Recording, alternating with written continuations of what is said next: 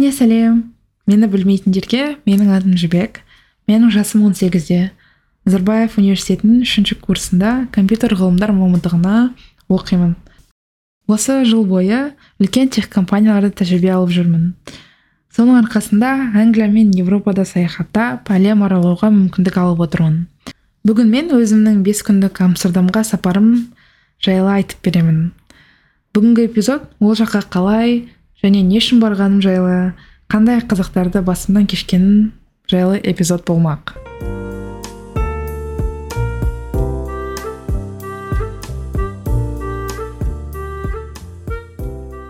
17 тамыз. Менің тех компанияларға тапсыруда менторға болып, маған көп көмегін тигізген адам өзінің компаниясына қыздарға арналған конференцияға сілтеме жіберді. Ол конференция 21 қыркүйек күні бойы Амстердамда өту керек болатын. Барып қайту билеттерін өздері алып беріп, 2 түн керемет қонақ үйде Амстердамда болу мүмкіндігі беріп тұр екен. Бірақ бәрінен бұрын 2 күннен кейін менторым сол Амстердамға өзі ұшып келу керек еді. Оның үстіне инфакториалды танысқан Аружан мен Есхат сол жаққа бірнеше рет шақырғаны бар. Жаз бойы осы адамдар үшін Амстердамға қатты барғым келді. Мәселе тіпті ақшада да емес еді. Мен тек қана бұл сапарды жоспарлауды кейінге шегеріп жүредім. Бірақ тағы да бір сәтке сол 17 тамызға қайтадан оралайық. Түсінгендеріңіздей, мұндай мүмкіндікті жіберіп алмау керек деп, резюмеме жазғы тәжірибемді қосып, ChatGPT-дің көмегімен конференцияға барудағы мотивациям жайлы эссе жазып, сол түні өзімнің өтінішімді жібердім. 8 сағат өтер-өтпестен таңертең менің резюмем өткен жайлы имейл алдым. Келесі кезең рекрутермен 15 минуттық Zoom екен. 2 аптадан соң кездесіп, мен митингқа кешігіп кіріп, Zoom-ның камерасын қоса алмай, интервьюімді бар энтузиазммен алып шықтым. Интервью расымен де қиын болды. Ешқандай техникалық сұрақтар қоймаса да, мен мотивациям жайлы, неге бұл конференцияға барғым келетін жайлы және менің бұрынғы проекттерім жайлы сұрады. Не сұрағанын қазбалап айтпай қояйын, алайда қойылған ең қиын сұрақты айтпасқа болмас. Ол былай: қазір түсінікті Google-да тәжірибе алып жатсың, бірақ универ бітірген соң не істегің келеді деген сұрақ еді. 2-ші курс бітірген маған бұл сұрақ өте қиынға түсті. Бірақ интервью соңында келесі кезеңге өткен жайлы маған бірден айтты. Қандай келесі кезең? Неге сондай ұзақ процесс деп ойланып отыруыңыз керек? Себебі мен де солай аң-таң болдым.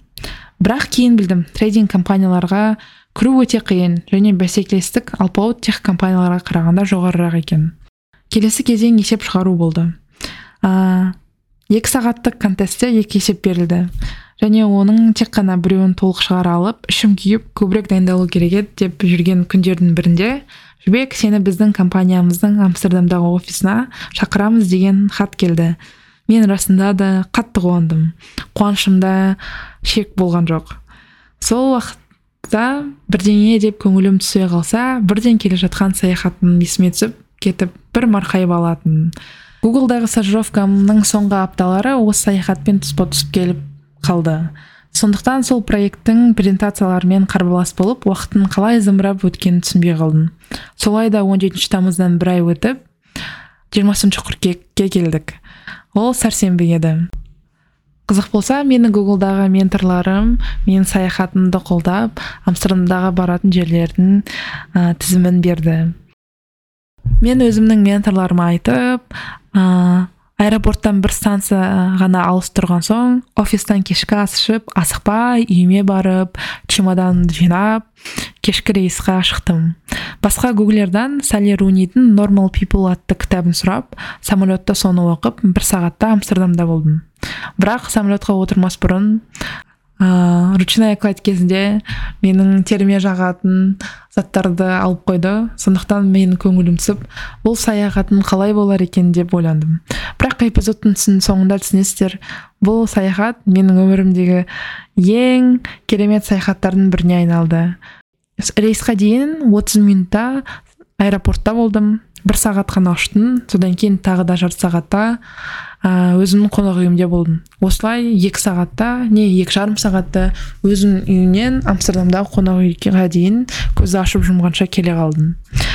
Қонақ үй менің атыма дайын тұрған көріп, iPadпен басқарылатын номер келгенде компанияның көңіліне таң қалдым. Келесі күні осы сапарым негізгі мақсаты конференцияның өзіне қатыстым. Таңғы 10-нан кешкі 10-ға дейін трейдинг жайлы алғаш рет естіп, осында шешетін проблемаларды мен танысып, инженерлермен сөйлестім. Осындай да болады екен ғой деп таң қалып жүрдім. Осындай жерлерде техникалық челлендждарды шешуге болатынын түсіндім. Ол жақтағы трейдинг компаниялардағы техникалық челлендж жылдамдықпен байланысты. Өйткені трейдтерді тез сатып алып, қандай трейдтерді сатып алу керек екені жайлы тез анализ жасау керек. Бұл трейдинг пен техтің қосылған бір симбиоз сияқты. Бұл жақта инженерлердің негізгі клиенті трейдерлер екен. Күні бойы конференция кезінде трейдерлермен де сөйлестім, сол жақта жұмыс істейтін инженерлермен, программистермен де сөйлестім, қыздармен өте күшті нетворкинг алдым, рекрутерлермен сөйлесуге көп уақыт болды, олардың жұмысы жайлы да қызық фактілерді білдім. Бірақ конференцияның ең күшті жері ол 3 сағаттық челлендж еді. Конференцияда айта кететіні, бәріміз 10 қыз болдық. Сол 2 қыздан 5 командаға бөліп 3 сағат бір техникалық челленджді шештік. Ол бір есеп сияқты командалардың программаларын бір-бірімен жарыстырды. Және сол жерде универде 2-ші курста өткен алгоритм классындағы бір алгоритмді қолдану керек болды. Бірақ оны қолданатын кезде мен оны қалай қолданатынын есіме түсіре алған жоқпын. Сондықтан бәрібір Google-ға салдым. Бірақ универдегі курстың пайдасы деген сияқты, өйткені оны қолдану керек кезінде атын есіме түсіріп іздеу оңай болды. Біздің команда барлық команданың арасында, 5 команданың арасында 2-ші орын алды.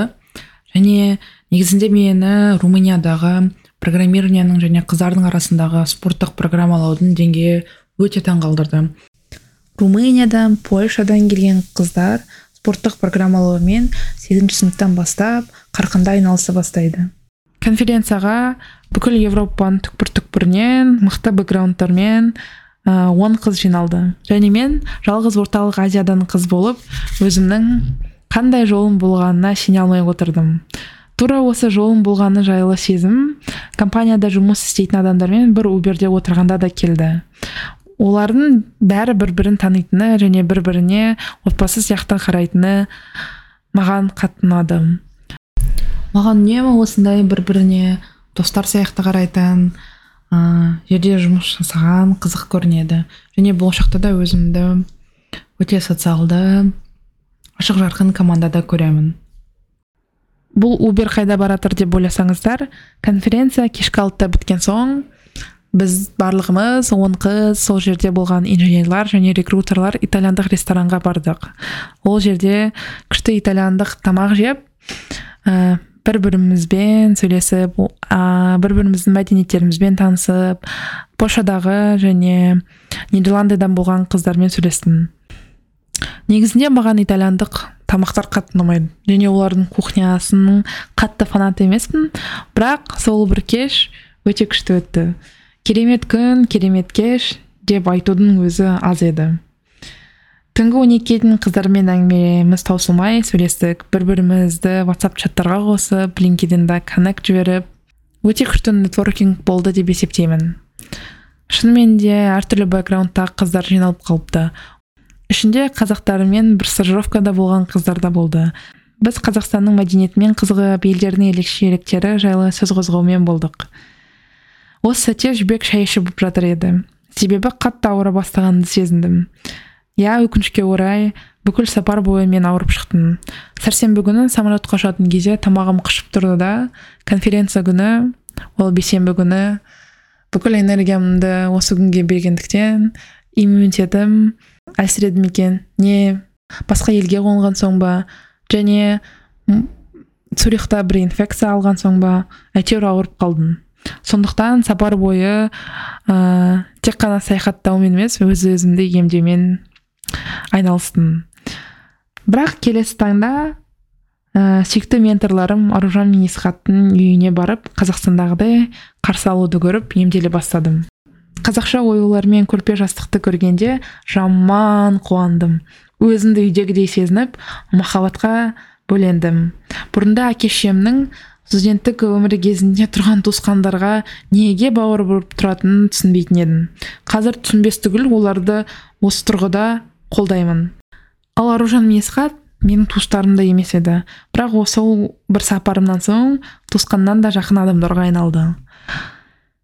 Келесі 3 күн бойы алғашқы жарты күн дәрімен, сорпамен емдеп, екінші жартысы Амстердам дейтін әсем қаланы көрсетті. Жаңбырдың астында да қалдық, алтылық ойнадық қар түні. Өмірімдегі ең дәмді фри мен корей тауықтарын жедім. Қызық факт, фри голландықтардың дәстүрлі тағамы. Олар оған әртүрлі соус қосып, сыр қосып, жасап жейді екен. Бағасына қарасақ, ол жай ғана фри емес сияқты, өте арзан емес. Бірақ мен сұраған адамдардың барлығы голландықтардың бұдан басқа дәстүрлі тағамы жоқ деген әңгіме айтты. Бұл саяхатымда мен турист сияқты музейлерге барып, туристер көретін жерлерге көп барған жоқпын. Алайда көп жүрдім, көп күлдім, Амстердамның әдемі табиғатын тамашаладым. Және жаңа айтқандай, стажировкамның соңғы апталар болған соң, осы өткен 3 айға рефлексия жасадым, көп ойландым. Ал Аружан мен Есхатпен біз Ван Гогтың музейін сыртынан көріп, Амстердамның шеті жоқ каналдарымен серуендедік. Каналдар шынымен кинодағыдай өте әдемі, күндіз де, түнде де. Күндіз күн түскенде судың түсі өте әдемі. Ал түнде сол шамдар каналдың ішіндегі суға түсіп, қала одан да ары романтикалық атмосфераға бөленеді. Алматыда болсаңыздар, сондағы Весновканың жағалауымен жүрген шығарсыздар. Амстердамда сол бір бітпейтін Весновканың жағалауында жүрген сияқтысың. Үнемі судың дауысын естуге, оған қарауға және көп ойлануға уақыт болады. Ондағы күзге ғашық болдым. Ауырып тұрсам да сондай ғажап көріністерге аузым ашылып қарай бердім. Тіпті солай Амстердамның визитный картасына айналған Қызыл Шамдар көшесіне де соғуды ұмытып кетіппін. Менің Google'дағы менторларым өзі сол жаққа бару керек деп қоймаған болатын. Бірақ бұл саяхатымда ол жаққа бара алмадым. Жарайды, келесі келгенде деп кеттім. Амстердам жайлы сіз білмеуі мүмкін қызықтарды айтайын. Себебі олар да маған жаңа болды. Біріншісі, нидерландықтар сондай әдемі және бойлары ұзын. Әдемілік субъективті зат болса да, менің ойымша олар объективті әдемі деп санаймын. Көшеде жүріп, оларға жай ғана қараған бір ғанибет. Екіншісі, неге қала Амстердам деп аталатынын білесіз бе? Себебі қаланың бойымен Амстель өзені өтеді. Дәлірек айтқанда, Google'дан іздеп қарасам, қала сол өзенді қоршаған дамбаның айналасында тұрғызылған. Астананы Есіл дамбасы деп қойған сияқты ғой қысқасы. Үшіншісі, мемлекетте жер аз болған соң, баспалдақтар өте қиғаш орналасқан. Үйге көтеріліп түсу өте қиын. Басында маған бір хайкинг сияқты сезілген болатын. Бірақ уақыт өте келе, оған да денең үйреніп кетеді екен. Сол себептен заттарды үйлерге көтеру қиын. Сәйкесінше үйлердің төбесінде үлкен ілгіштер бар. Адамдар ауыр заттарды көтеру үшін сол ілмектерге жіпті орап, заттарды үйлеріне солай тасиды екен. Бұл жай ғана қызық факт. Өйткені барлық үйлердің үстінде осындай ілмектерді көруге болады. Үшіншісі, қаланың жасылдығы мені қатты таңғалдырды. Көшеде күнбағыстың өсіп тұрғаны біреуді мазалауды қойған сияқты. Гүлдердің бағасы ше деп отырсаңыз, расымен де өте арзан. Әдемі гүлдердің шоғын сатып алып, үйге қойып тамсану арманда кетті. Бірақ ол жақта мен барғанда гүлдердің өсіп тұратын сезоны емес еді.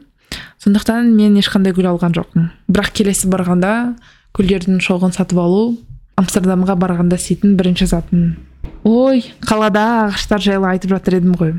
Жалғастырсам, бір күні біз Лондон дейтін деп аталатын паркке бардық. Мен парктерді жақсы көретінді жеке қоя тұрғанда, парктың табиғатқа жақындығы қатты ұнады. Маған парктердің ұнайтын себебі, олар өз-өзімен әдемі. Оған сән бермесе де, жаңбыр жауса да, күн шықса да, кез келген мезгілде, кез келген ауа райында табиғат өзінің әсемдігін жоғалтпайды және онымен үндескен менің жаныма бір рахат сыйлайды. Және ол ешкімнің онымен тамсанғанына мұқтаж емес. Оның бары, оның құндылығы. Қысқасы, барлықтарыңызға көбірек парктерге баруға, әсіресе Амстердамдағы парктерге шанс беріп көруге шақырамын. Себебі Амстердамдағы парктер табиғатпен үндестік табуға көмектеседі десем қателеспеймін. Негізінде Амстердам өте жасыл қала екен. Және Аружанның айтуы бойынша, ол жасыл ағаштардың барлығын голландықтар өздері отырғызған. 5-ші факт, жоғарыда айтылған фактілердің ешқайсысын мен ғаламтордан өзім қараған жоқпын. Мені қаламен таныстырған адамдардан естідім. Осы сәтте тағы да бір рет оларға шексіз алғысымды білдіргім келеді. Өйткені бірде бір рет Google Maps'ты ашып, ой, бүгін не істеймін деп те ойланған жоқпын. Мен ол жерде өзімді қонақ сияқты сезініп, шынымен де демалуға келген сияқты болдым. Мен дұрыс түсініп қалмаңыздар. Маған турист болған ұнайды, қандай жерлерге баратынды жоспарлаған, қала туралы білген және қызу дайындықпен айналысқан ұнайды. Бірақ осы демалысымда мен жай ғана демалдым. Аружан мен Есхатпен қаланы аралап жүргенде таныстығымыздан 1 жыл өткенін есімізге алдық. Ал 1 жыл бұрын олар мұнда, ал мен әлем аралап тәжірибе аламын деп ойламадық. Бірақ сол сәтте әлемнің сол бір нүктесінде тоғысқанымыз Құдайдың құдіреті секілді көрінді. Нидерландыға ұшқаным осы жылдың ең дұрыс шешімдері болғанына күмәнім жоқ. Осы эпизодты жазу уақытында бұл сапарымнан 1,5 ай уақыт өтті. Және мен әлемге Амстердамдағы саяхатымда, ондағы күндерімді ыстық сезіммен еске аламын. Оған қоса, трейдинг жайлы көбірек біліп, офиста болып, конференцияға ұшу бұйырыпты. Тек қана жай саяхатқа емес, трейдингті технологиялардың қалай қолданылатыны жайлы біліп келдім. Амстердамды естуге болатын болса, ол осындай болар еді.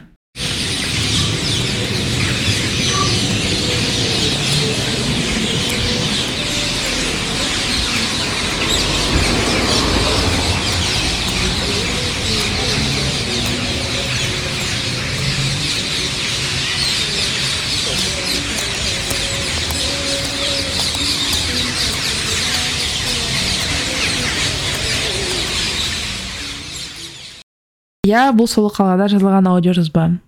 Бірақ бұнымен менің саяхаттағы қызықтарым біте қойған жоқ. Себебі мен әлі голландтық вафли жайлы сіздерге айтып үлгерген жоқпын. Ал олар айтуға тұрарлық. Неге голландтық вафли деген не деп сұрап отырсаңыз, ол 2 өте жұқа вафлидің арасында бал не тұздалған карамель салып жабыстырылған тәтті зат.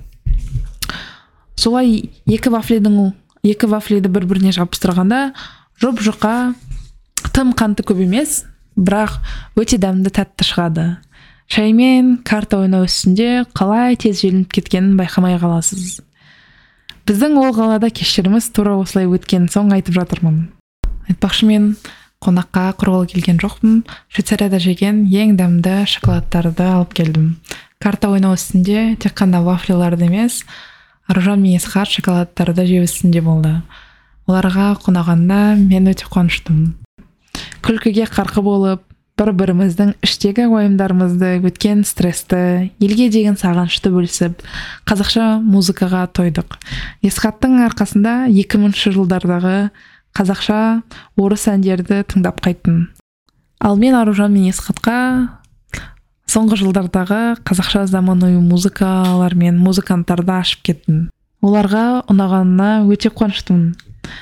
Қазақстандағы және ондағы жақын жандарды сағыну шетелге көшкен соң 1 жылы болатын ғана нәрсе ма, не тұрақты сезім ба деген сұрақты болашақ өзімізге жауап беруге қалдырып кеттік. Сол голландтық вафлилар жайлы айтып жатыр едім ғой. Оларды Қазақстанға алып кетіп, кейін достарым мен отбасыма тараттым. Жақында менің досым Шынар Амстердамға бармақшы екенін білемін. Мені осы жерде тыңдап отырғанын да білемін. Ол жақ сен барғанда адамдар айтқандай суық болмайды деп үміттенемін. Қоғамдық көлікке мен сияқты билет алып әуре болма. Картамен төлей беруге болады. Бірақ қала өте кішкентай, сондықтан барлық жерге жаяу жетуге болады. Мен Анна Франктың музейіне қатты барғым келді. Бірақ билеттерді қарағанда мен баратын күндері бос орындар болған жоқ. Сондықтан сенде бір музейлерге немесе Анна Франктың музейіне барғың келсе, билеттерді алдын ала қарап, сатып алып қой. Билеттер азан емес, бірақ Амстердамда не істеуге болады деген кезде адамдардың барлығы маған музейге баруға болады деп айтты. Ван Гогтың музейіне бару керек сияқты. Ван Гогтың музейінің ішін білмеймін, бірақ сыртындағы парк өте әдемі болды. Тағы бір қызық факт, ол қалада велосипедистердің приоритеттері өте жоғары. Велосипедистердің парковкалары бар, және олар сені кез келген уақытта қағып кетуі мүмкін. Сол үшін жан-жағыңа қарап абайлап жүр. Лондондағындай қызылға өту деген ол жерде аз сияқты. Букингтің жаңа офисін көруге уақыт табалсаң, керемет деп айтады. Мен оған үлгермедім, есесіне Google'дың офисінің көріп қайттым. Сол күндері Google'дың 25 жылдығын тойлап жатыр еді. Бір торт жеп, офиста кішкене жұмыс жасап, тамақ жеп қайтқан болатын. Ең дәмді тамақ түріктердікі деп естідім. Олардың үлкен диаспорасы қаланың оңтүстігіне қарай шоғырланған. Сенің онында жүріп, түрік тағамдарына жалғып кеткеніңді білемін. Алайда қарның ашып, дәмді тамақ жеген келсе, Амстердамда түрік мейрамханаларына баруды кеңес беремін. Амстердамның орталығы да сөзсіз әдемі.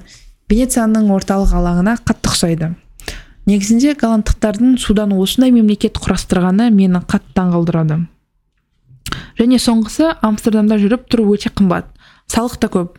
Есесіне өмірдің сапасы сәйкесінше өте керемет. Басқа Европаның елдеріне салыстырғанда, мысалға мен болған Испания мен Италияға қарағанда, Амстердамда жүріп тұру өте ыңғайлы, жан-жағына қарау өте әдемі, және адам саны қатты көп болмады мен барғанда. Менің ойымша Европаға жазда емес, қыста бару керек сияқты, туристер аз болғанда. Саған да Амстердамдағы сапарың ұнайды деп үміттенемін. Өйткені мен осы қалаға қайтып келгім келеді деген қимастық сезіммен кеткен болатын. Уақыт баяулап, жүрегім тынышталып, көп күліп, мені Амстердам қалай жылы қарсы алса, солай жылы шығарып салды. Менің әкелген сарқытымның дәм татқан адамдарға ұнады деп ойлаймын. Мен сол голландтық вафельмен шоколадтарды үйге апардым, және әрине холодильникке қоятын магнитті сатып алдым. Айтпақшы, голландтық вафлидан дәмдірек, бірақ нәрсе жедім сол сапарымда. Ол Аружанның қолынан самса еді. Оның дәмі әрине бір бөлек. Негізінде мен ол жақта жүргенде қазақша тағамдарды өте қатты сағынатын. Аружан екеуміз бір күні самса бүгіп, кәдімгідей Қазақстандағыдай тауық етімен самса жасадық.